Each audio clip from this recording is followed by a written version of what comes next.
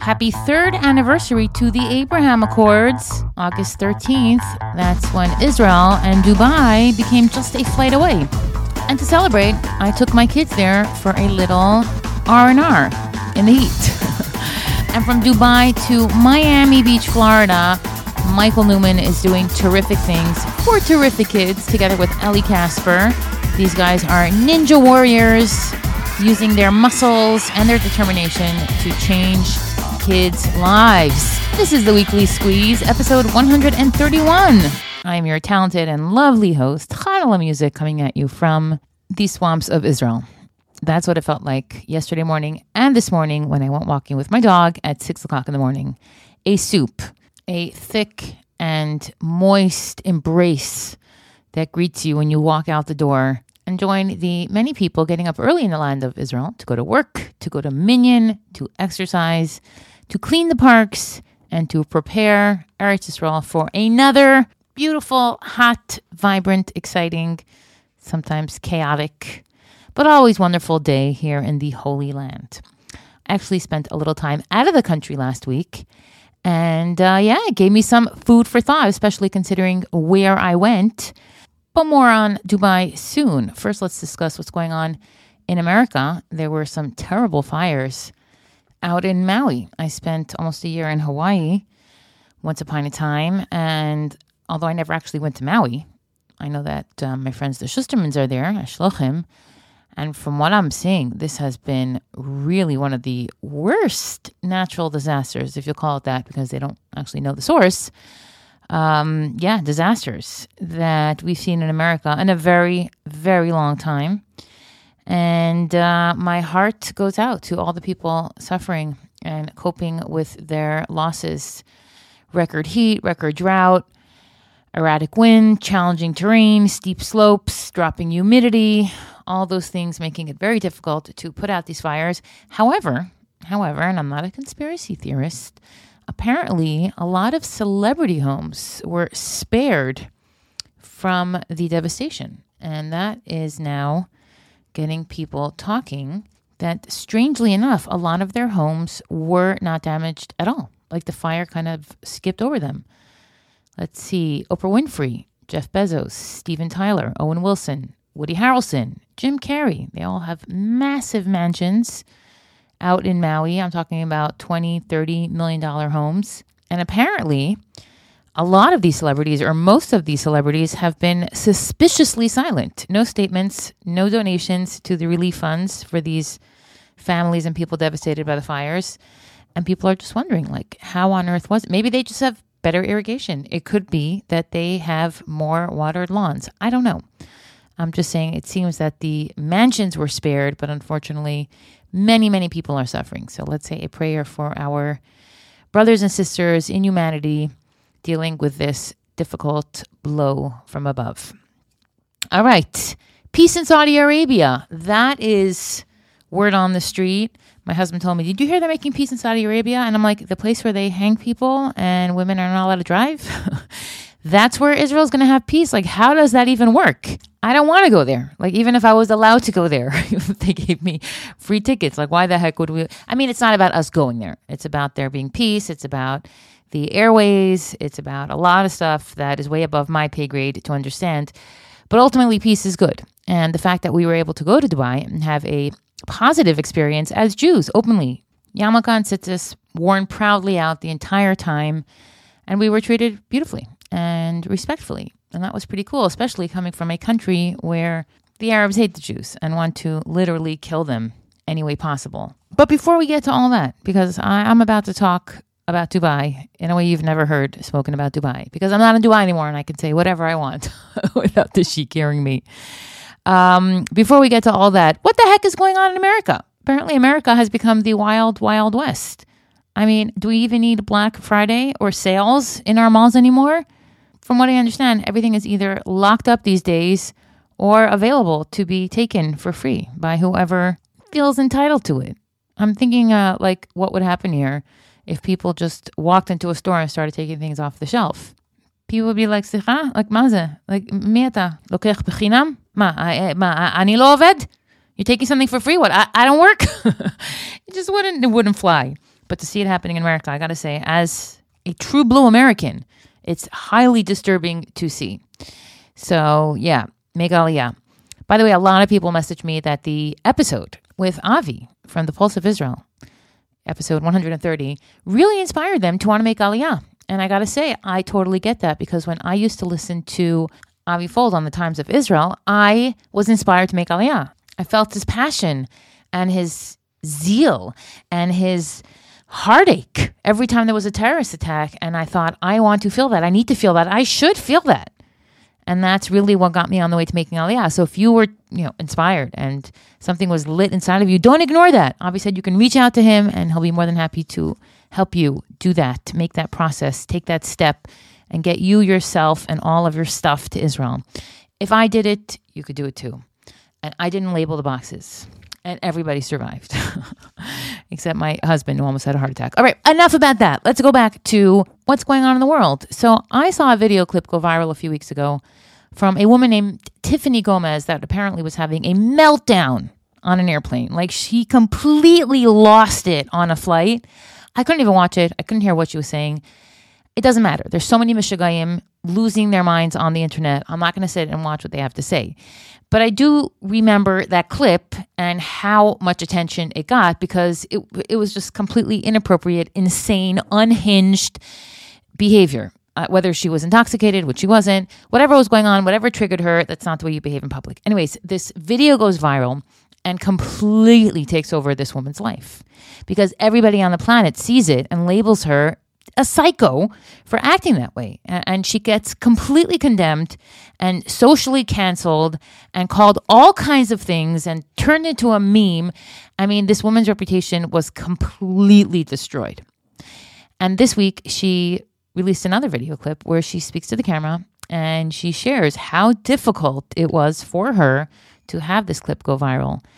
And that gave me some real food for thought for two reasons. First of all, because a few episodes ago, I mentioned a high-profile divorce case going on here in the land of Israel.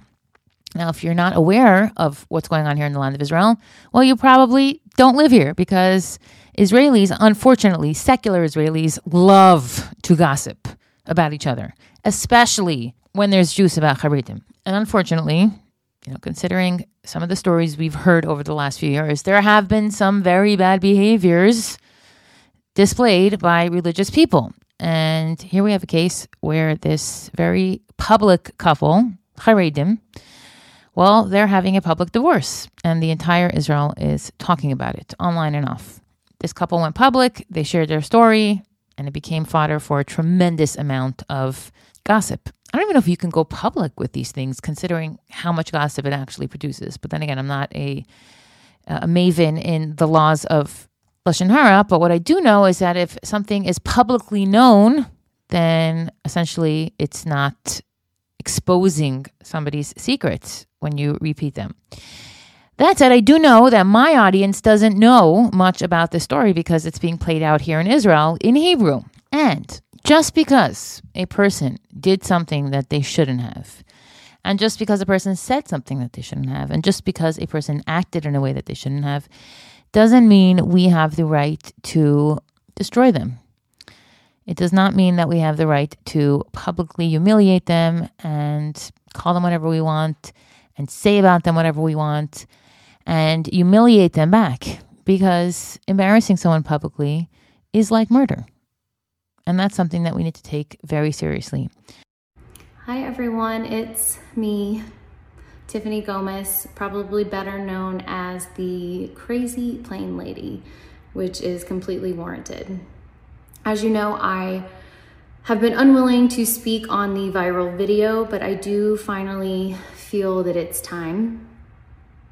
First and foremost, I want to take full accountability for my actions. They were completely unacceptable.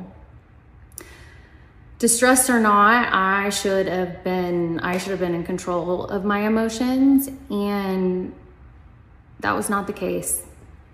My use of profanity was completely unnecessary, and I want to apologize to everyone on that plane, especially those that had children aboard. Can't imagine going through that and trying to explain to your kid what in the world just happened. We all have our bad moments, some far worse than others, and mine happened to be caught on camera for the whole world to see multiple times. Sorry, trying not to sound like Minnie Mouse. Well, it has been really comical for everyone, and I have highly enjoyed so many of the memes. On the flip side, it is very invasive and unkind, and I don't know what I would do without the love and support of my friends and family. They are loyal to a fault, and I don't know what I did to deserve them. Sorry, y'all. I hope that I can use this experience and do a little bit of good in the world, and that is what I intend to do. I hope that you guys can accept my apology and I can begin to move on with my life. So I thought that was very effective and important to hear. Sometimes we see something or hear something about a person and we just go to town with it. And that's not what we should be doing. Even if somebody is publicly sharing their personal stuff deliberately, doesn't mean we have to engage, doesn't mean we have to yenta about it. It's okay to just look away. Like, we get it. It's public. But still, you don't have to forward it. You don't have to share it. You don't have to identify the person. You could just look away. All right. That is what I learned from Tiffany Gomez. Ezehu Chacham, Halomed Mikol Adam. That said, I learned so much from my trip to Dubai. I am so excited to tell you about it. But first, this week's episode of the Weekly Squeeze has been brought to you by Shemen Ra'anan.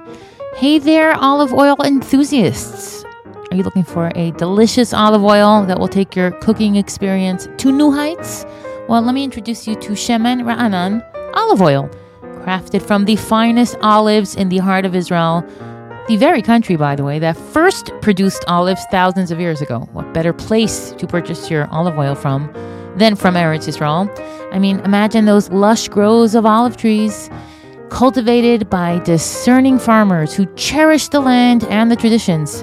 Shemen Ra'anan olive oil, well, that is what you are getting in a bottle. They preserve those ancient methods. Each drop of liquid gold carries the rich history and flavors of the past. You can use it on your salads. You could sizzle your favorite dishes in Shemen Ra'anan or simply dip some warm, fresh pita into it. Every taste will transport you to the sun-kissed hills of Israel.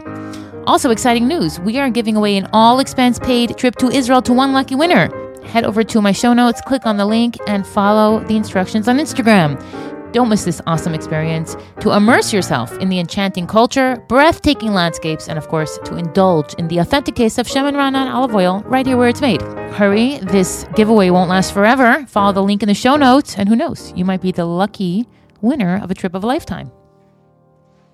All right, now before we get to the trip of a lifetime that I had in the United Arab Emirates, I just want to read a comment or two left underneath my podcast that I really appreciated.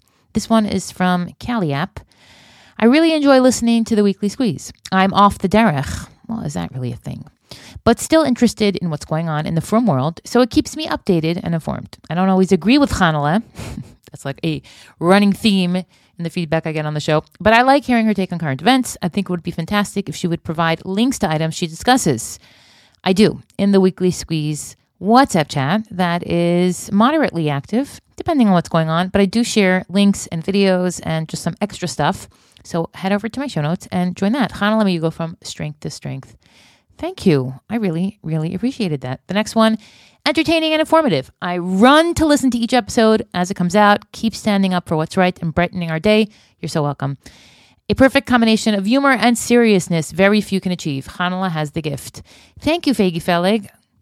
Hi, Ma. I don't think all the reviews actually show up here on my podcast app in Israel, but keep leaving them. Tap on the 5 stars, whether you're listening on Apple Podcasts or Spotify. I really, really appreciate it. Like, if you do nothing today for me and for my people and for the Jewish people, leave me a review, rate the show.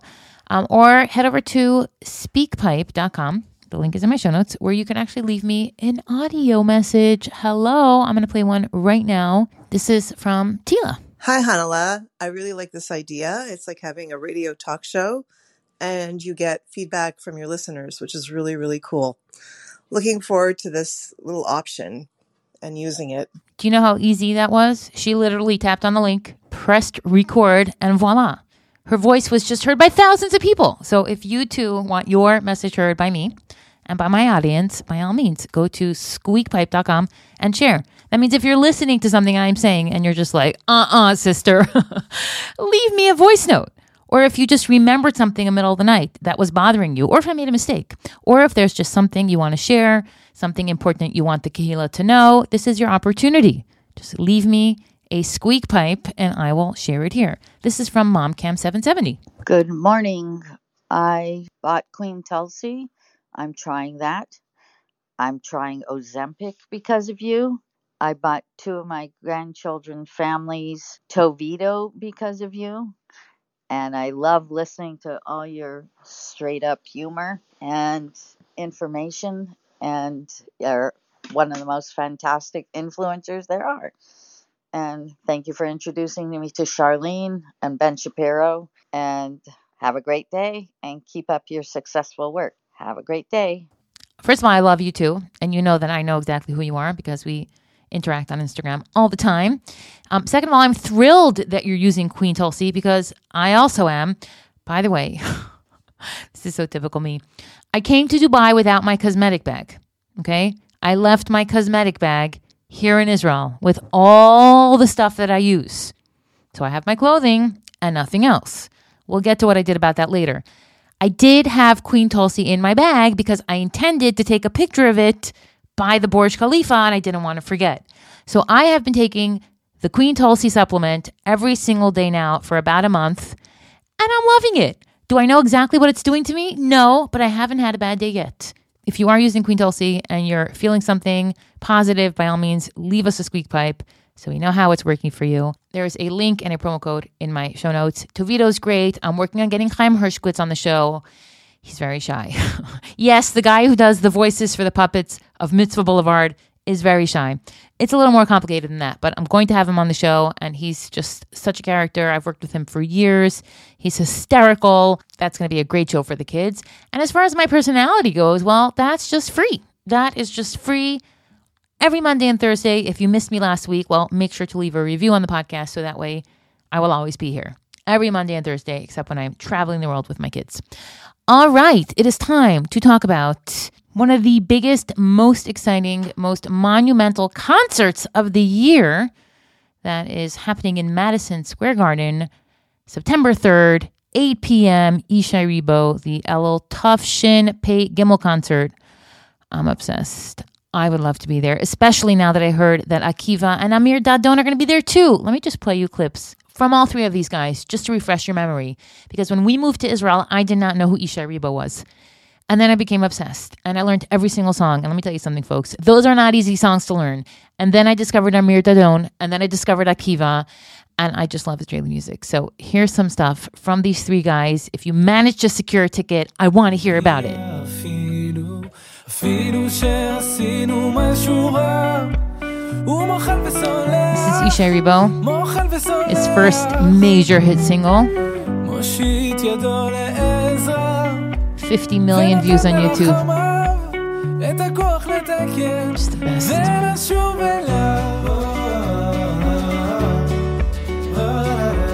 You guys better go to this concert. I want every single Jew there. I want every single seat sold out. I want this concert to make Jewish history.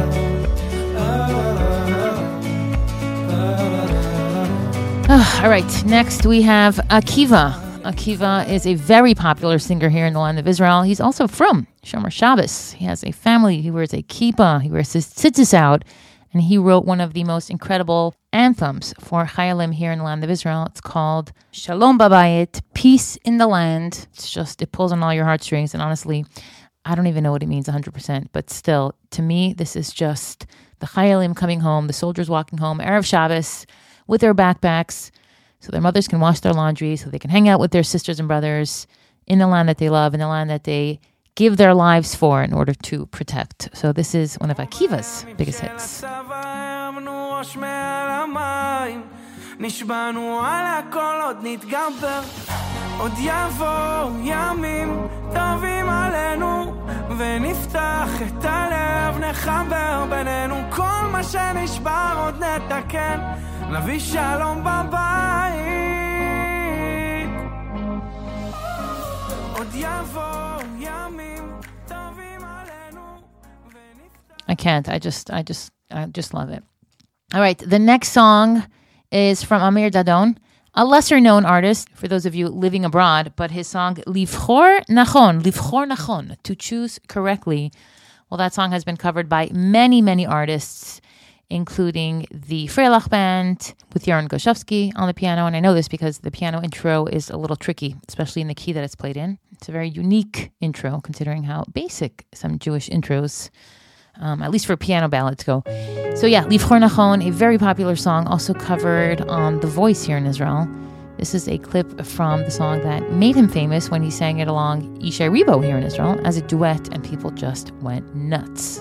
בסוף הכל מתנקז אליי עניין של זוויות אני לא מבין רמזים אולי צבעים ואותיות מבט חטוף אל עצמי ודי רק לא להסתכל מה שבפנים כבר בפנים מדי קוראים לזה הרגל מתי אלמד לבחור נכון להאמין לראות שטוב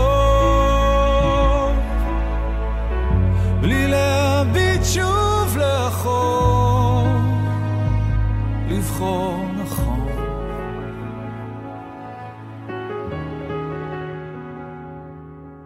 So if you don't have tickets to the concert of the year, well, hopefully you do now. No one asked me to actually promote this concert. I'm doing it from the goodness of my heart. And you know what? Maybe I'll be there. Maybe I have a box seat up in the theater with kosher food for me and my family so we can enjoy that concert. Maybe. Except that I did not win the Powerball, unfortunately. Some other Joe Schmo did.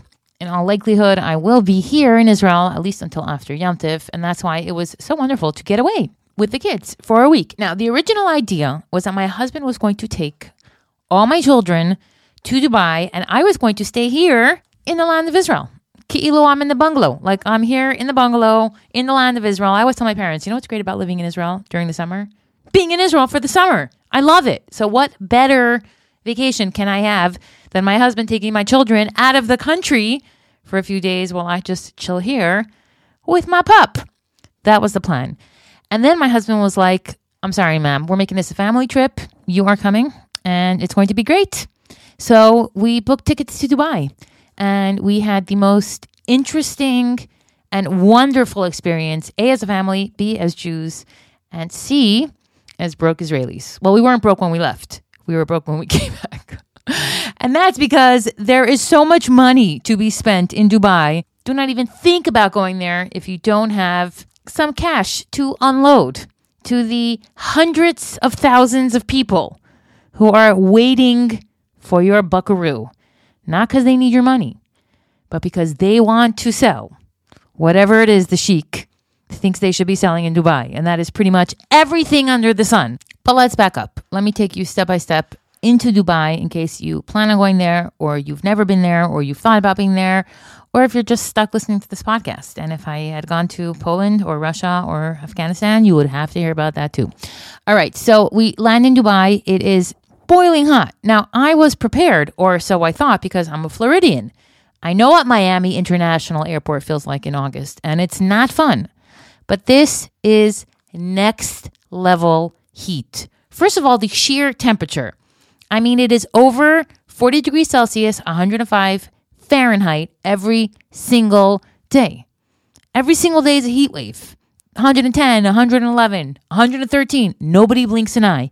The heat is relentless. You cannot step out the door without absolutely suffocating, being swallowed by the intense fury of the desert heat. And I'm not even exaggerating because I'm not a big schwitzer. Like, I can take the heat. We actually walked 5 minutes in the heat, and I was the only one who didn't faint. My kids were plotting. My husband was dying, and he's Middle Eastern.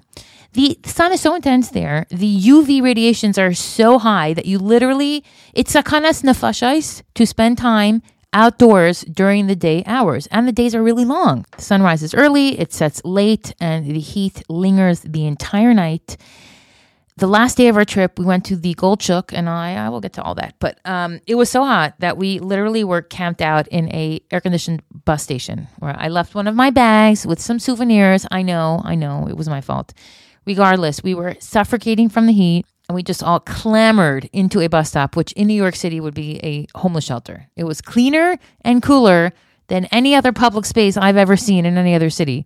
And people were just sitting there like it was a totally normal thing. For this reason, most people in Dubai spend a lot of time indoors. Dubai is known for its indoor attractions, for the most incredible mall you've ever seen, which we're going to get into, the entertainment centers, which we didn't even make it to because we were so busy in the mall. That is what people do to escape the heat. Don't see a lot of people on the streets. There are no outdoor parks. There are no outdoor sports centers. Everything is air conditioned. There's no dogs on the street. There's no cats on the street. There isn't a cockroach on the street. It is so hot outside. The only people on the street are people running to their cars while the brutal desert wind blows at their faces. This is not a escapable heat. It's not a manageable heat.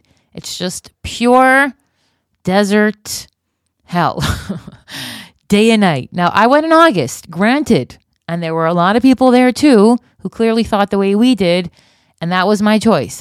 I'm sure it gets cooler in the winter, but one thing's for sure, anywhere where 6 months of the year you cannot step outside, it's just, it's a special kind of blessing. Let's just put it that way. Blessing in quotes. All right. So we come to Dubai exactly 1 year since the Abraham Accords. Literally, today is 1 year since Israel, the United Arab Emirates, Bahrain, Sudan, and Morocco made a peace agreement called the Abraham Accords, like Avram Avinu, the patriarch of Judaism, Christianity, and Islam, normalizing relations, normalizing flights so that our family could afford to get on a airplane, land in Dubai, and safely navigate their city, enjoy what the city has to offer, and come back here in one piece without any anti-Semitism at all. And that is a beautiful thing, especially because Dubai is fascinating. The contrast between the wealth and the traditions there, and just the sheer volume of the incredible skyscrapers. I mean, they were just like, let's mess with the clouds. Let's just build buildings that go all the way up into the atmosphere. And by the way, they do mess with the clouds because our taxi driver told us that it was raining and hailing and boiling all at the same time the entire week before we had landed. True story. I think the rain was supposed to cool down the city, but the taxi driver gave me the impression that it was still boiling hot. Anyways, we come to Dubai. We check into the hotel that the shliach recommended. Thank you very much. And we headed over to our first stop to get food. The first stop was to get food, and food we got at the kosher place where we ate dinner practically every single night, and it was just delicious. Not cheap, just delicious, however. Like, we had no qualms about eating the same hamburger and schnitzel and fries and dips at this joint every single night. Still boiling hot outside, but cool in the restaurants, delicious, and, perfect for our family that was trying to just fill up our belly so we can get back to the hotel, get up in the morning, and be energized for shopping. Because that's really all my kids wanted to do. And I totally don't blame them, because that's pretty much all I wanted to do too. And I'm not even a shopper. But we did start off at the Museum of the Future, which is a very, very cool, very futuristic, beautiful building. One of the most beautiful buildings, they say, in the world. It's just a massive, gleaming, metal, round, morphing, shifting, Arabic-looking oval. I'm not sure if it's an oval or like a ring. It's just really, really cool. And when you come in, there's like a flying robot, and it's all very clean and all very modern. I personally found the museum a little slow, but that's just because I grew up going to Disney World, where the rides come to you. I'm a spoiled American. I don't want to walk around your museum. I want to pay, sit, and have the museum come to me. Like, it's a small world after all. I really thought that the Museum of Future would be a bunch of Arabic kids singing It's a big world after all in Arabic. I was a little disappointed. Anyways, we walked through the museum. It was air conditioned. It was cool. And it was directly connected to the train station. So that was pretty cool. We took the train, 3 trains actually, if I have to be honest with you, all the way to the Atlantis in the Palm, where you can visit the resort for free. Although you have to pay if you want to go into the actual lobby or into the Aqua Adventure. But it was so hot, my kids didn't even want to go outside. Forget about to the actual water park. They also have a Dolphin Bay, separate admission fees. Everything costs money there. And you can't sit for free because you're not allowed to loiter. There is no loitering in Dubai. Let me just describe a little bit about the actual culture that you're experiencing there, because this is not America. This is an entirely different animal. And if you are in the know about Islamic mentality, you start to see the things that are the reality for the people who live there. And it's not always pretty. For example, did you know that in Dubai, in the United Arab Emirates, you can marry more than one wife? You can marry more than 2 wives. You can actually marry 4 wives. Those are just some of the wonderful Islamic values that are an integral part of the culture there. It's respected in the city. People observe these traditions. There are tons of mosques and, religious landmarks. The call to prayer is heard throughout the day. You can hear it outside the Dubai Mall. People are modest. People are dressed modest. There's a strict dress code.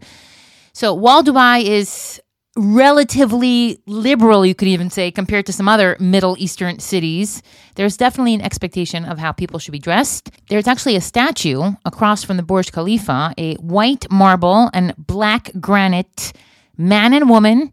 The woman is in an abaya, wearing all black. The man is wearing a kandura, which is all white. And that is the entrance of the Burj Khalifa, a 4.25 meter statue of a man and woman dressed exactly how most of the men and women, the Emiratis, dress in Dubai. So just in case you think for 1 second that this is a country where everybody is just doing their own thing, not really. There is tolerance. There is some diversity. There's no question that there's a ton of immigrants that work, live, and spend money in the city. It's extremely diverse as far as nationalities go, but the dress code is pretty strict, and most women are wearing traditional attire. Most women are covering their hair. Most women were wearing some sort of hijab or abaya or a niqab or burqa or chador or dupatta or jibab or tunic or pants. Most people were modest, and the few people that were exposing extra skin were Israeli. I kid you not. That kind of was the vibe. So there's definitely a respect for laws and customs there. There is no public display of affection, and that's why the media is filtered. The advertisements are filtered. Everything is done modestly, and if I dare say, tastefully. There is no consumption of alcohol in public. There's no bars that you can see in the mall. There are bars in Dubai for visitors. There's alcohol in the hotel, but it's definitely not like everywhere else in the world where people are just drinking everywhere. And then you have the dichotomy of the tradition, the gold shook, and all the women who have hennas up and down their arms. I saw a number of women with exquisite henna tattoos on just like a regular Tuesday. And these women are dressed so magnificently. I'm talking about luxurious fabrics with draped sleeves and pleating and made out of silk. And they have these, I must have saw 10 Birkin bags. Those are $4,000 handbags on women wearing completely black, even covering their faces. So yeah, there's no shortage of money there. There's no shortage of wealth, and shopping and that bias have nothing to do with class. Quite the opposite, actually. But back to the train, which, by the way, you can travel first class. Like, you can get a ticket and go in the gold section of the train, which we didn't do. We wanted to be like the commoners, and the train was packed, but we did get seats. And I thought that was very, very nice. Immediately, people got up and offered me and my girl seats, which we took quite happily. And then we were exposed to the elements. After the second train, there was a 5-minute walk from the train to the tram that takes you into the Palm. Now, if you don't know what the Palm is that palm tree shaped island that the Emiratis built out of nothing. Yesh Ma'ayin, literally a pond shaped man-made island that has a train running through it straight down the middle to the Atlantis Hotel. an absolutely architectural marvel. The thing is, by the time we got on the last connecting train, my husband was so drained from the heat because we had to transfer and we had to walk 5 minutes in a parking garage where it was literally so hot, it was like being in a car exhaust or a sauna that has a car in it and the car exhaust is in your face. So we walked 5 minutes. I was fine. My husband was chalishing. Thankfully, the train or the tram, whatever it was at that point, was air conditioned. It was gorgeous, and it was definitely worth the trip. We went to the hotel. We walked around. There were more shops. The ceiling was painted beautiful. We bought souvenirs. By the way, you're not allowed to loiter. You are not allowed to loiter in Dubai at all. You're not allowed to sit on the floor. There's no chairs outside the hotel because nobody sits outside, and inside they want to keep you walking so that you keep shopping. So we were at the Atlantis. It was absolutely gorgeous. Maybe one day we'll stay there. It's definitely the perfect atmosphere for a family. If you could afford it, there's entertainment, there's indulgence. It's a very sought after destination for travelers. And it was definitely worth the trip, in my opinion, personally, even though my husband insisted that we take a cab back. Leave it to my husband, by the way. He found 3 Indian drivers who are all brothers, and they were at our beck and call the entire trip. They picked us up. They dropped us off. They waited an hour and a half at each location till we were done for no extra charge. And by the time we left, they told my husband they had never been treated so nicely by any visitor at the Hilton Hotel before. So I thought that was very nice. Okay, more about Dubai. Let's talk about the mall. The mall is just what shopping dreams are made of. And I'm not even a shopper. First of all, it's massive. Like you walk into a massive atrium with soaring ceilings and polished marble. It's really just, the scale of it is just awe-inspiring, honestly. And then you have the stores. I'm talking about Chanel, Gucci, Louis Vuitton, Prada, Dior, Fendi, Versace, Hermes, Balenciaga, Burberry, Valentino, Jimmy Choo, Alexander McQueen, Dolce & Gabbana, Saint Laurent, Cartier, Tiffany, Bulgari.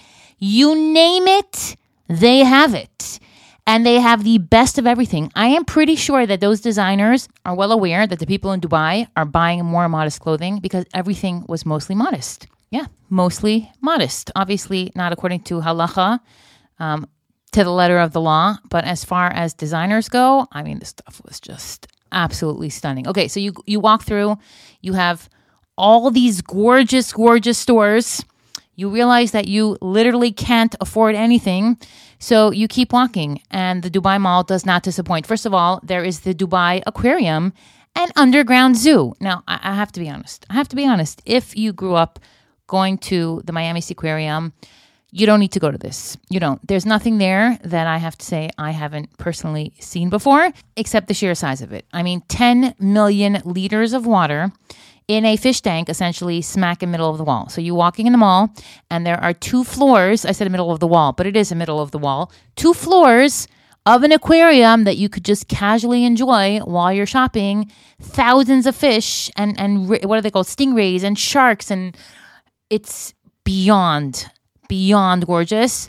And everyone who shops there gets the experience of witnessing that in person and taking pictures of it. It's pretty awe-inspiring. And then if you pay $75, you can go inside and again walk around too much for $75 and get a more interactive experience. But again, I want the ride to come to me. I want to sit and be taken around and have the fish swim up to me. I don't want to feed them. I want them to feed me, especially for $75 a person. So while it was beautiful and interesting to the kids, and there were penguins and sharks and a glass bottom boat, I was a little underwhelmed. And I refused to spend 300 shekel on the family photo and snow globe that they had waiting for us when we left the attraction. Plus, by the way, they gave us about 150 shekel to use in the gift shop, where we bought a massive penguin and Emirati's cap that I left, like I mentioned earlier, in the air-conditioned bus stop. So that was a little disappointing. I love free things. I know we paid for it essentially, but it felt free. Anyway, so that was the aquatic zoo. Very, very cool, but nothing that you won't see in Disney World. It's just not Disney World. It's cool, but it's not Disney World. All right, what else is in that mall? Well, you have a state-of-the-art movie theater complex, which we didn't go to. Though considering that Dubai actually censors their media, my kids would be better off in a theater there than Chas v'Shalom here. Of course, there's a ton of restaurants. designer cafes, like if you want to have coffee with your husband and 3 sister wives, you can have it at the Armani Cafe or at the Gucci Cafe. These beautiful, elegant, magnificent dining experiences throughout the mall, all throughout the mall, where these Emiratis are sitting, having the time of their lives with their Birkin bags, eating their French macaroons. All right, what else is in that mall that I remember? Let's see. Oh, the ice rink. There is a full-sized Olympic ice rink smack in the middle of the mall. All throughout the day, people are skating. There's music playing. It's clean. It's organized. It's expensive. And they take pictures of you that we didn't buy on the way out. So the ice skating was a big success. My kids were very excited about that. You could also go into Kidzania, which is like a whole interactive entertainment center, which we kind of skipped because I was like, we could do that in Israel. Let's go eat.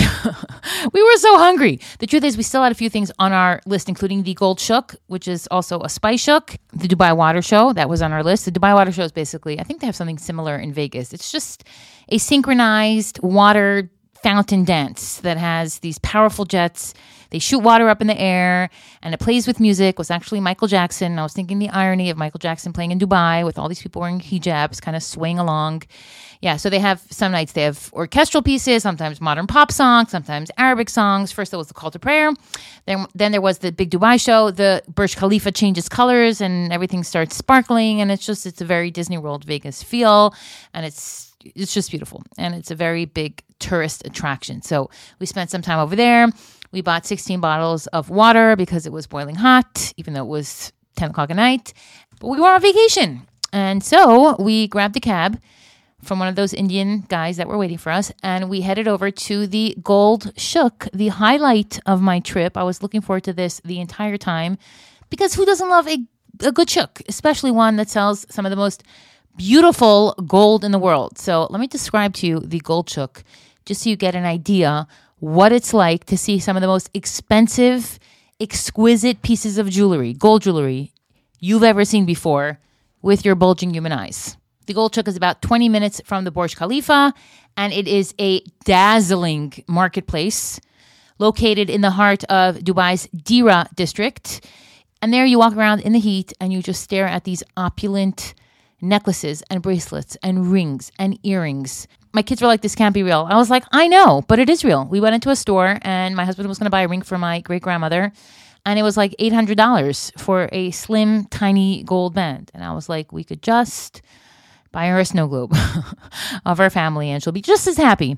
But it's pretty exquisite. I found myself wondering who's actually buying this stuff. Like, who is buying loincloths made out of gold? Crowns, bracelets, massive dangling earrings, nose rings. You could buy bars of gold, just random bars of precious 24-karat gold that cost more than your entire life. Everything is detailed, the filigree and calligraphy on everything, and it was beyond. It's just, you've never seen the beauty of gold until you have seen the Gold Shuk in Dubai, and that was definitely the highlight of my trip. We bought my daughter a sparkling scarf thing to wrap around her head, and they tied it on like jasmine, and we took pictures and put it in our WhatsApp group, and it was very exciting, and they were laughing, and that was just, oh my gosh. Nothing like family time when you are melting to death, literally melting to death. It was so hot, my kids didn't even want to cross the street to go see the Indians working for 5 shekel an hour unloading their boats with their merchandise at 10 o'clock at night while it was 100 degrees. I did get a kick, however, on the way back. After I had lost my bag from the aquarium, I saw people working out. It was so hot. And there they were, exercising. That was awe-inspiring, let me tell you. Anyways, the bottom line is, as an Israeli, as a Jew, all I can say is that I'm very happy that our political relations have improved to the extent that we can come to Israel and be greeted warmly and respected as Jews. That was definitely very pleasant. And as far as family summer trips go, Dubai was really a great experience for my kids. They thoroughly enjoyed going, and they thoroughly enjoyed coming home. Not just because it's 20 degrees cooler here, but also because there is no place on the planet as beautiful as Eretz Yisrael. That's just the bottom line. I don't care how much garbage is on the floor here. I don't care how many homeless cats. I don't care what the park smells like at 6 o'clock in the morning. The sky is bluer. The grass is greener. The air is sweeter. The fruits and vegetables are more delicious. The history is more inviting.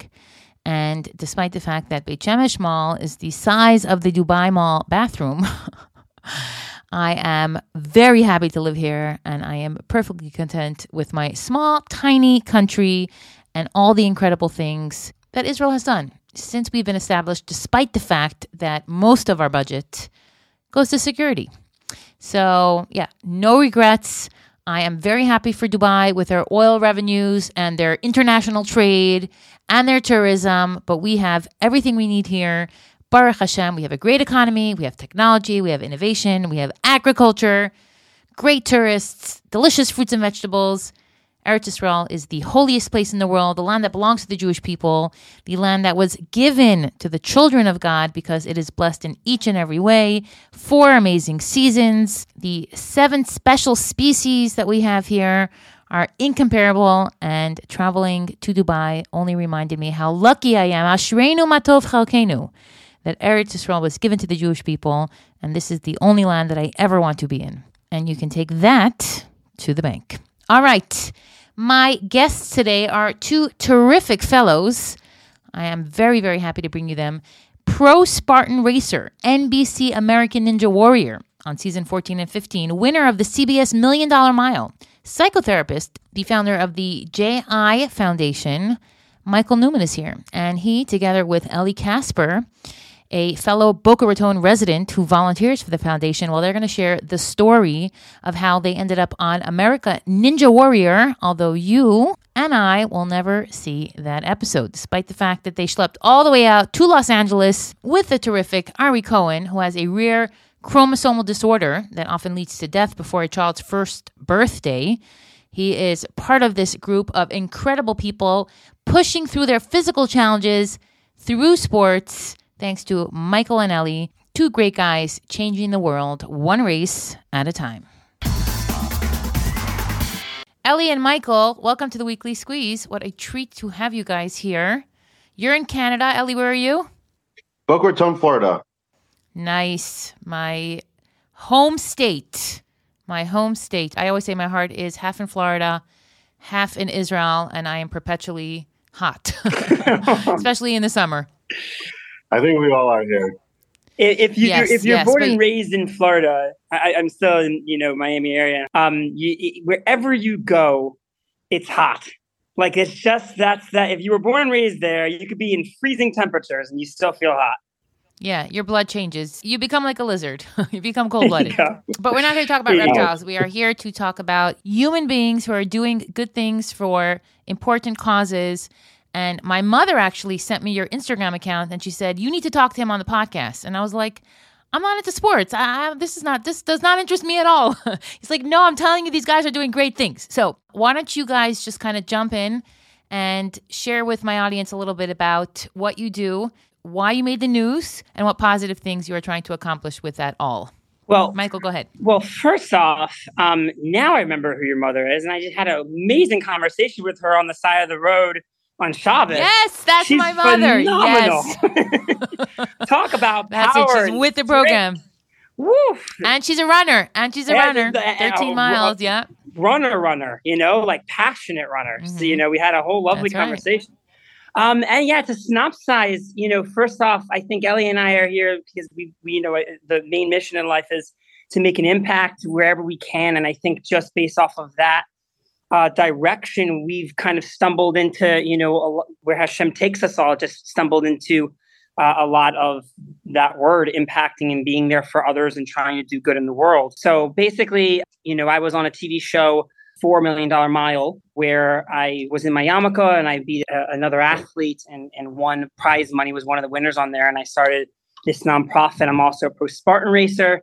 And so from there, I wanted to kind of combine, and I'm a psychotherapist, so I wanted to combine the psychological understanding of environments, how we change in environments, with a physical environment. So like boot camp and Army and Spartan race. So I was doing that. So I said, why don't we take kids with physical challenges, pair them with teammates that we all train together with, and then go through very extreme environments and races, Spartan races, marathons, anything that will challenge everyone to come together and work together. And one of the things that the athletes wanted us to do was for me to compete on American Ninja Warrior. And then from there, I'll speed up the journey a little bit. From there, I competed the past 2 years. And then I made it to semifinals on the show. And then per a lot of the articles and Ellie and everyone like that, then it was on Shabbos and didn't compete on Shabbos. But tremendous experience. The kids were with us. We were able to fundraise enough to get the kids out there, the kids in the show and to the show, inspiring me, inspiring everyone, and showing how amazing they are as superheroes and how incredible. If we all come together, we can overcome any obstacle. And I think that's really what this whole nonprofit, I think that's, Ellie and the board and what everyone in this little community that we've created is all about coming together. And because of the kids, they show that if you go through challenge, you go through struggle, really one of the main things is if you have the right team around you, you're going to be able to overcome any of those obstacles or challenges. But let's back up because I'm thinking about my audience and people listening, and I don't think you realize that most people don't know half of the words you just said because we're not athletes. We're not interested in obstacles. We're not doing sprints. We're not doing monkey bars. We're not doing zip lining. We're just walking through the streets and trying not to stumble and hurt ourselves. So you're a psychotherapist living in Florida. You're an athlete. Is that something that your parents encouraged you to be growing up? Was that something part of your education? I know Hebrew Academy is very athletic and they support that kind of growth and all that. So just like take us back into the mindset of a frum working Jewish father and husband who got involved in an organization through sports. Am I on the right path? Sure. I'll clarify a little bit for you. And I think Ellie, I can't wait to hear, Ellie's been such a strength in the nonprofit and helping us get there. So I'd love for him to speak a lot about that and the ninja and such. But me particularly, so I did grow up in Miami Beach. Incredible. I love my parents. They're amazing. And I think very open-minded. I was homeschooled before it was cool to be homeschooled. Okay. Before, I was homeschooled at the time, when the stigma was real, but my mother loved the concept of homeschooling and wanted, and saw, the uniqueness to be able to do unique things and to educate in a different manner. And she was a teacher as well. So that played into that. And sports was always a huge focal point, was in every single sport. And it was so wonderful to play sports. And I understand a lot of people don't understand sports, but I think sports really does allow you to challenge yourself in a way that you're not capable of doing in other things because it's right there. There is a win or lose, and there is an aspect of, when you lose, you can grow, and when you win, you can grow, but it's still that moment, very, very present moment when you're in an athletic, event where here is the moment. Are you going to stop? Are you going to give up? Are you going to have, overcome? And it's just that moment. And I think it was a wonderful thing to grow up with and to learn how to overcome those things. So I think sport, for a lot of people, it's a wonderful way to overcome and learn a lot about yourself in that way. And then we translate that over to the nonprofit. So that's where Ellie comes in. So you are working with kids that have disabilities. Now, usually, am I right? Children with disabilities or young adults? Yeah, kids and teens with physical challenges. Yeah, right. Yeah. And that doesn't usually vibe with sports. So that's where it's getting complicated. So Ellie, can you explain to us how children who have limitations are part of this organization where a guy like Michael is bouncing off the walls trying to win millions of dollars? Like, what's the kesher? How does this work? This may not be something that I can explain. You may just have to come and join us at a Spartan race to understand it. Gosh. I have to sit in the audience and see it first person. No audience. Oh, there's no audience? No, you're going to be in it. We don't want you can't see it. Me? You can't see it. Have we met? I am a creative. I am not an athlete. Okay. So maybe a game of Machanayim. But yes. Okay. Yes. So to see it is to understand it. So in my mind, our organization is doing exactly what Michael shared, which is we are all just challenging ourselves. That's what I was ultimately hearing him saying. That's raison d'etre, if you will. If I actually pronounce that correctly. Raison d'etre. Oh, I'm sorry. I'm not, you're closer to I learned France. French in Montreal. I was telling Michael earlier. I learned French in Montreal, but raison d'être. Okay, All right. that's the focus. Thank you. That pronunciation, sure, I'll take it. So it's just about challenging ourselves, pushing ourselves, and yes, athletes with medical challenges, perhaps they may have a more difficult time with certain courses more than others. I don't particularly have any significant medical challenges, and I struggle with all the courses. So it takes a team. It takes a team. Everything in life, we all have to work together to get through life, and it on the obstacle course of a Spartan race, it's the adrenaline is flowing, blood is spilling, the tears are there, the emotions are high, no audience, just ourselves. We're just pushing ourselves, we're fighting ourselves, and the only thing we need to do is to show up and to commit to putting one step in front of the other, and that's what every single person does, every athlete and every volunteer. And together, so far you've completed the Fort Lauderdale half marathon, Run Disney Princess half marathon, which I have contemplated joining just because it sounds so appealing. The 10K, I guess that's Florida, and your Perm 5K dash. So you guys you've hit the ground running since this organization has been formed. Yes. Yeah. I'll add some more into there. We've done over 6 or 7 different Spartan races at different distances, and we train together every month, and the numerous challenges on our little chats and stuff like that. So we have definitely shown up. I think the thing that is so amazing about the nonprofit is, we come to help the kids with these physical challenges, and it's anywhere from, being in a wheelchair, visual impairment, actively battling cancer, seizures, anything you name it. We love these kids to come out and show us, because we come and, in our daily lives, and we're going to help them, we're going to help these kids. And what every single person really learns very quickly is they're the ones helping us, because when you go through challenge and when you're in a challenge, right, you have no way but to go through that challenge unless you have an opportunity to quit, and we always look for those things. But the mindset that a lot of these kids have is there's no out. Do you know what I mean? There's no reality where you don't go through that challenge, because they have to, we're going to the doctors today. They have no choice but to go to the doctors today. You don't want to go to the doctors today? Really too bad.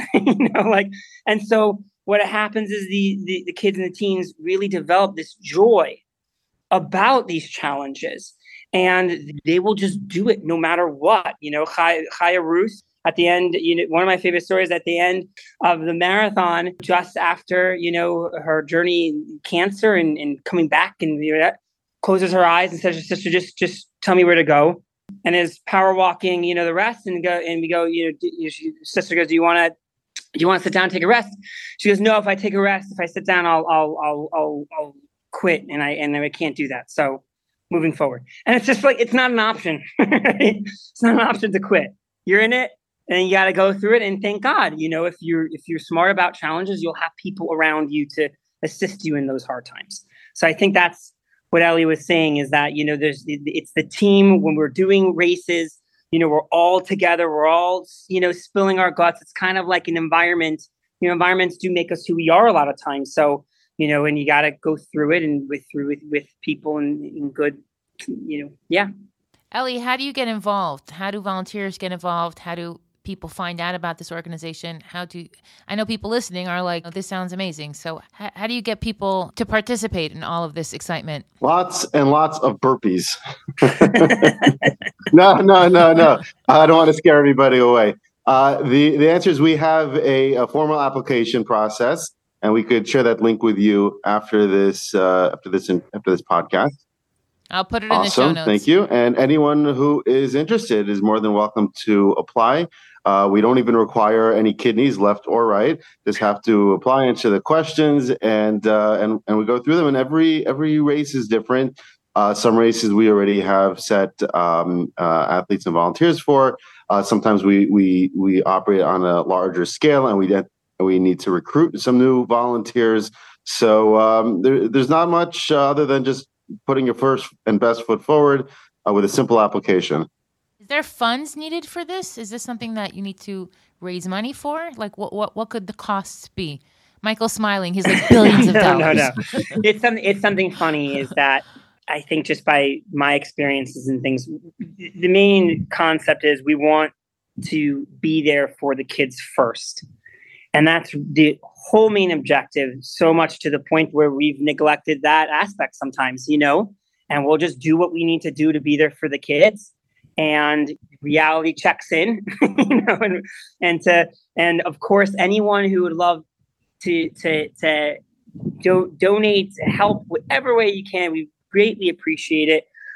I think we would love more to impact and have you a part of our journey if you match for the program, because it's a specific thing that we're trying to develop for the kids and these groups that accomplish any of these crazy races. But regardless, we are very focused on making an impact. So any way we can do that for a kid, for somebody to be inspired, that's why going on Ninja was so important, to inspire, to show the kids that they matter. We don't care. We want to really try to be there for other people as much as we can. So on the funds side, yes, anything you'd like to donate, it goes to the kids. I do say this publicly. I have not paid myself for, at the beginning for it's still, and just trying to make it, for the kids and making sure that we can get the best out of that experience. Right. I'm looking at the pictures on the website, the jiffoundation.org/gallery, and they're really heartwarming. I see enthusiastic faces, sweaty faces, wheelchairs, and kids making an effort, and all of you guys cheering them on. There's a great energy that comes through all of that. So if you're interested in what it looks like, you can go to the website and check that out. I think the greatest thing one of the amazing things for people who are looking to be inspired, I think what it does is that it challenges our stereotypes of ourselves. And I say this particularly, and we had Ari, first race we ever did. And I'm not a perfect human being. I try to do my best every day. I try to learn, and I'll say that anywhere, and I believe that I have a lot more to work on, and thus what the kids, teach me every day. Ari, the first day we went, okay, look, we went to Leia, Ari's mom, and we said, look, it's our first race. I don't know if we're going to be able to get Ari through the race. We're looking at him. We're seeing the situation. We got 20 obstacles. This is real stuff. It's very dangerous. We're going to go halfway through the course. And then, the first half mile, and we'll bring him to the end. We'll let him do a couple obstacles and we'll clap. And I said this to her from, a safety standpoint. And she looked at me and she went, no. She said, trust me, Ari will get through it. Trust me. I said, okay, but just in case. She said, fine, go. Learn what's about to happen. Ari did about 7 to 10 obstacles by himself. And thus when you look at the pictures, we just psychologically, nothing wrong with it. We put people into boxes. We say, this is what we believe. This is what we've seen. And this is what the reality is going to be because of the voices and the narrative in our head. And then you see Ari get these obstacles and you go, that's not supposed to happen, And you get... Right. You ran with Ari. Ellie, you have been running with Ari every week? Or what's that experience like? It's definitely been an experience. Building on what Michael was just sharing about essentially our preconceived notions about other people on what we see and what we perceive and believe and accept as a given, as fact. I did not have too much connection or interaction with people with medical challenges prior to being a part of this amazing organization. And after a race or two, I felt like Ari and his parents became approachable, and I found out they lived in here in Boca, and I approached them and I said, "Hey, could me and Ari just go out on a run on a Sunday, next Sunday after this race?" And I think there may have been a little bit of hesitancy, but they're like, "Okay, fine, no problem." That means you're running and you're pushing his wheelchair? For the most part, but Ari being the Spartan that he is, we do stop here and there, and we find obstacles along the way, such as guardrails, tree stumps. Sometimes we're just chasing birds and iguanas here. Whatever it is that will keep you on your toes and excited to do it again tomorrow. Exactly. So we just we go out and about. We're usually doing anywhere between 5 to 9 miles on a Sunday morning here in West Boca, and where, by the way, it can feel like a swamp, even on a Sunday morning at 8 a.m. Because I grew up in Florida. It's not like there's a cool breeze suddenly coming through as the sun rises. It's hot there are no 24 breezes, hours a day. cool or otherwise. And it's often in the rain. So this is some real mysterious nefesh here. And he shows up every week. And I think also to that point is that, like, even for myself, Ari seems a certain way. And then Ellie tells me, like, he is an incredible human being. And you don't see it. And you can speak more to that, Ellie. Like, every run you guys run, it's just like, he's incredible. I'm looking at a picture of him here wearing the matching T-shirt with the red sneakers. He looks like he's a character. Yeah. I want to share with my audience, though, the drama, I would say, unless it was sensationalized, but to me it sounded pretty authentic, that took place revolving the American Ninja Warrior. I know that you guys were excited to be part of that and have your team shown off to the world, and it's a nice boost, a nice feather in your cap when your organization makes broadcast television, but things didn't go as planned. So if the two of you want to share that story and what you learned from it and what we can learn from it, and where you guys are holding now as far as your potential fame in the future. What did Mr. Rogers say? Fame is a 2-letter word. Yeah, it's a beautiful talk about how you have to do and be who you are, and it's not a real thing, fame. I think if we're going to go spiritual, it's just a catalyst to be able to impact more people if, you're given that opportunity. So it's the same action. But NBC did give you the opportunity, and they invited you guys all down, wonderful. And it was a whole party. Okay. It was such an incredible opportunity. The word, the word organization is bothering me because it's not an organization. It's a community of people. And I just pointing that out just for myself. It's like what we all did to, the excitement to go to the show together. Ellie, everyone traveled together and we all learned together, and just it was unbelievable. But the synopsis was so Ari, Adira, Chaya Ruth were the ones that really wanted me to go on the show, and we're very excited about it. And the first year I went, and it was I trained so hard for it. And because how can you not train when you're pushed by, but I had a moment in training. That I'll never forget where I was with Ari and his mom, Leah, and I'm doing an obstacle and I kept failing it. And I just went, all right, that's it. I can't, my arms have, when you do a lot of upper body, your forearms pump. So it becomes really hard and I was doing it for like 10 minutes already. I just couldn't get it. And I finally just was like, or not 2 minutes, whatever, not 10 minutes. It was whatever, a lot, the amount of time that my arms pumped. And I said, I really can't, do this anymore.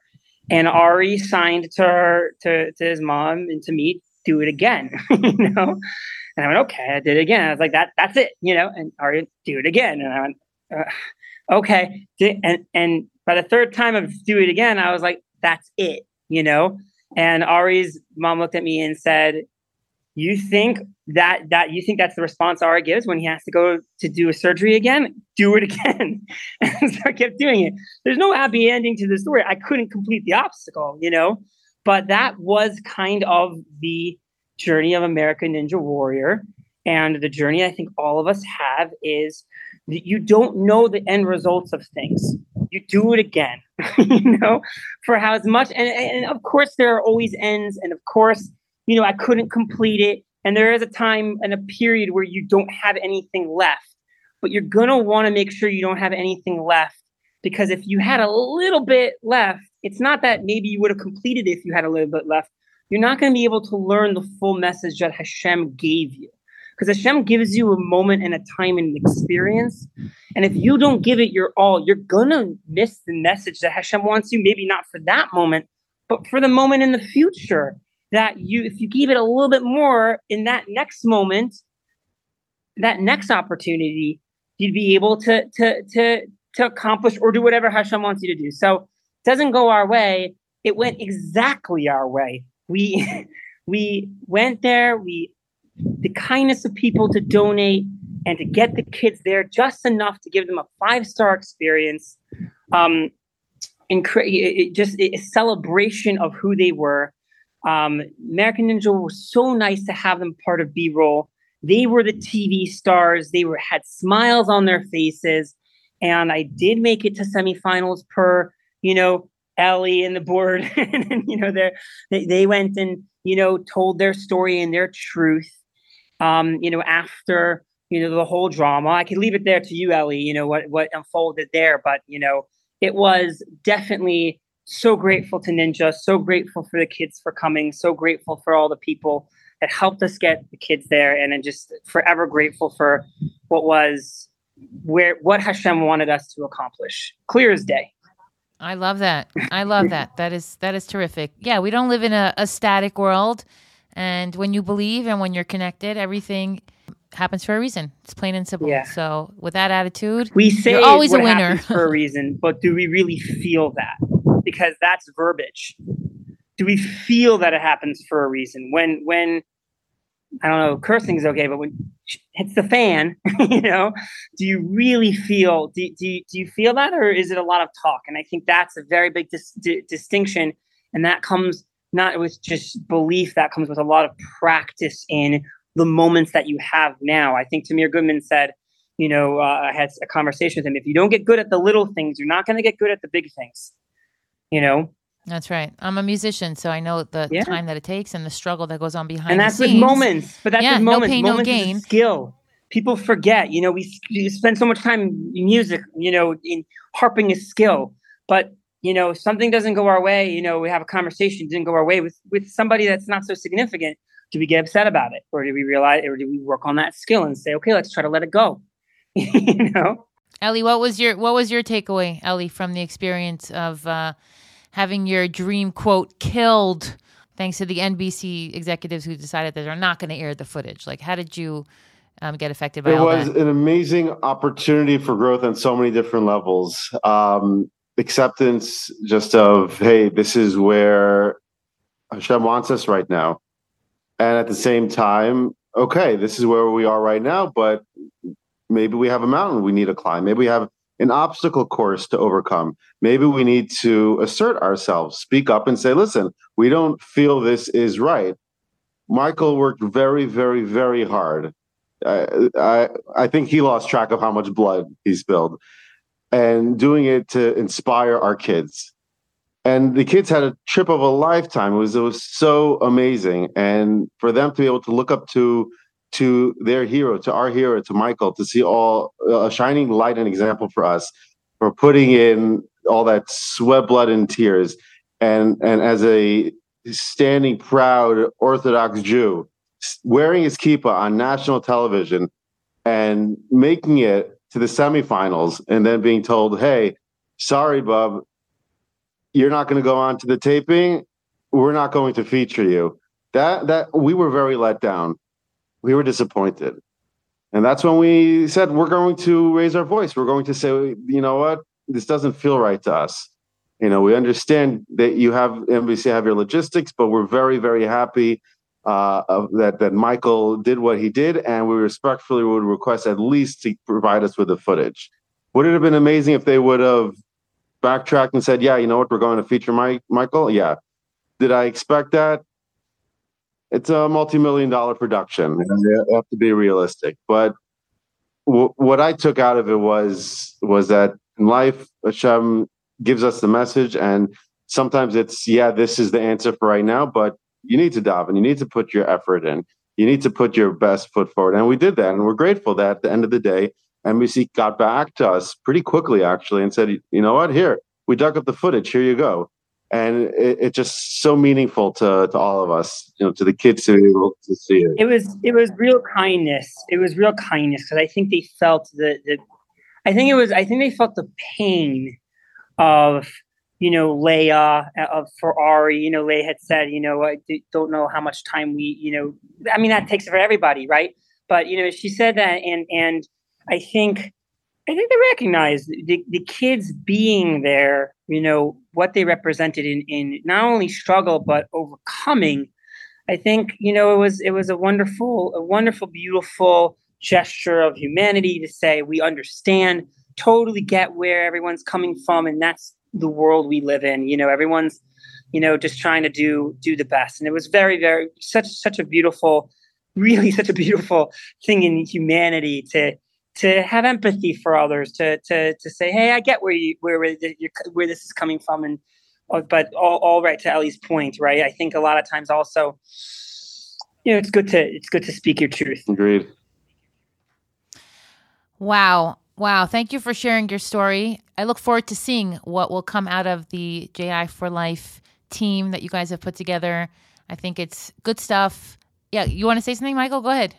Jump right in. Yeah. The last thing also I want to say is something that the kids and the teens in the foundation really did teach me, which is staying true to who you are is something that I'm seeing in my therapeutic practice. Identity crises and things are just out of control. Why? Where? Fine. We don't know. We can always have that conversation. But simply put, they really show, I think, if you come out and you do a race with us and you recognize that these kids are experts at saying who they are. Shabbos is such a interesting, beautiful thing. And I forgot on the show to not compete. And, some people ask, are you okay with that decision? I didn't even see it as a decision. It didn't contemplate like that. It really registered for me in a way. If you have a spouse and the spouse says, you can go for, go out with your friends, right? And you kind of realize that, your spouse wants to really spend time with you now. And you say, you want to know something? I know you're okay with it, but I'm going to not, go spend time with my friends, even though it'll be, good for me and it'll be great and whatnot, but I want to spend time with you. What you're showing that person in yourself is I love you. I just want to send you energy. I'm picking you. I'm sending you that love. And that, in essence, we can always do that for what we believe in and who we are, and Shabbos is a part of who we are because we have neshamas that are, a part of Hashem. So we have to give that same kindness to ourselves and to Hashem and have that real relationship in Judaism. I think we've missed that a lot. I think it's a relationship. It's a constant ebb and flow of trying to understand, where Hashem wants us in the world. What is our purpose in our life? And what meaning can I bring to the world rather than just following robotically what we're supposed to do in life? Because that's the outer world wants to construct us to what, their morals are. And for thousands and thousands of years, we've stayed true to who we are, to what we believe in together as a people and as an understanding of how good humanity is. So it was just something that I learned in that moment that didn't even feel that tough. Afterwards, for sure, I'm a human being. Afterwards, it was gut-wrenching to think about the opportunity I had, and that we had, but it was just a moment of, wait a second, oh, this is what it feels like to love myself and to love Hashem in that way. So I think we have to give ourselves a lot of love by understanding where Hashem wants us in the world. It's good stuff. Ellie, any last thoughts? I just am always blown away by Michael. Michael, you always inspire me. Thank you for. I'm so uncomfortable by this. These are really powerful life lessons that I think anyone could apply in their own pursuits. I think your journey together has definitely impacted people around you. And I'm sure many listeners will find inspiration in your story. So I look forward to seeing what's next with you guys. If you come to Israel and you want to run the Jerusalem Marathon, I signed up last year and I started running and I was going to do it. And then I broke my toe. So that was that.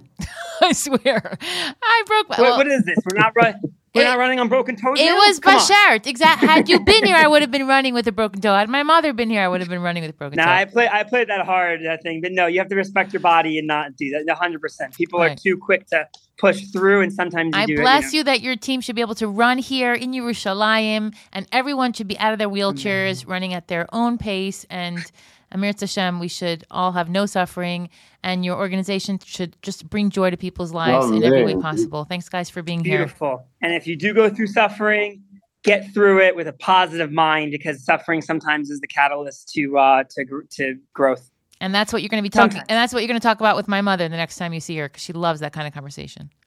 That's what the conversation Every was. runner knows that. Every runner knows suffering and the high, and it's just worth it. You will suffer through the pain so you can get to that satisfaction, and that's really such a good lesson for our lives. If the suffering becomes too much, lifeline it. Call other people and get them involved to take off some of the suffering. Ellie's taught me that, and has been incredible value to me in this journey of loving people and being for them at all costs.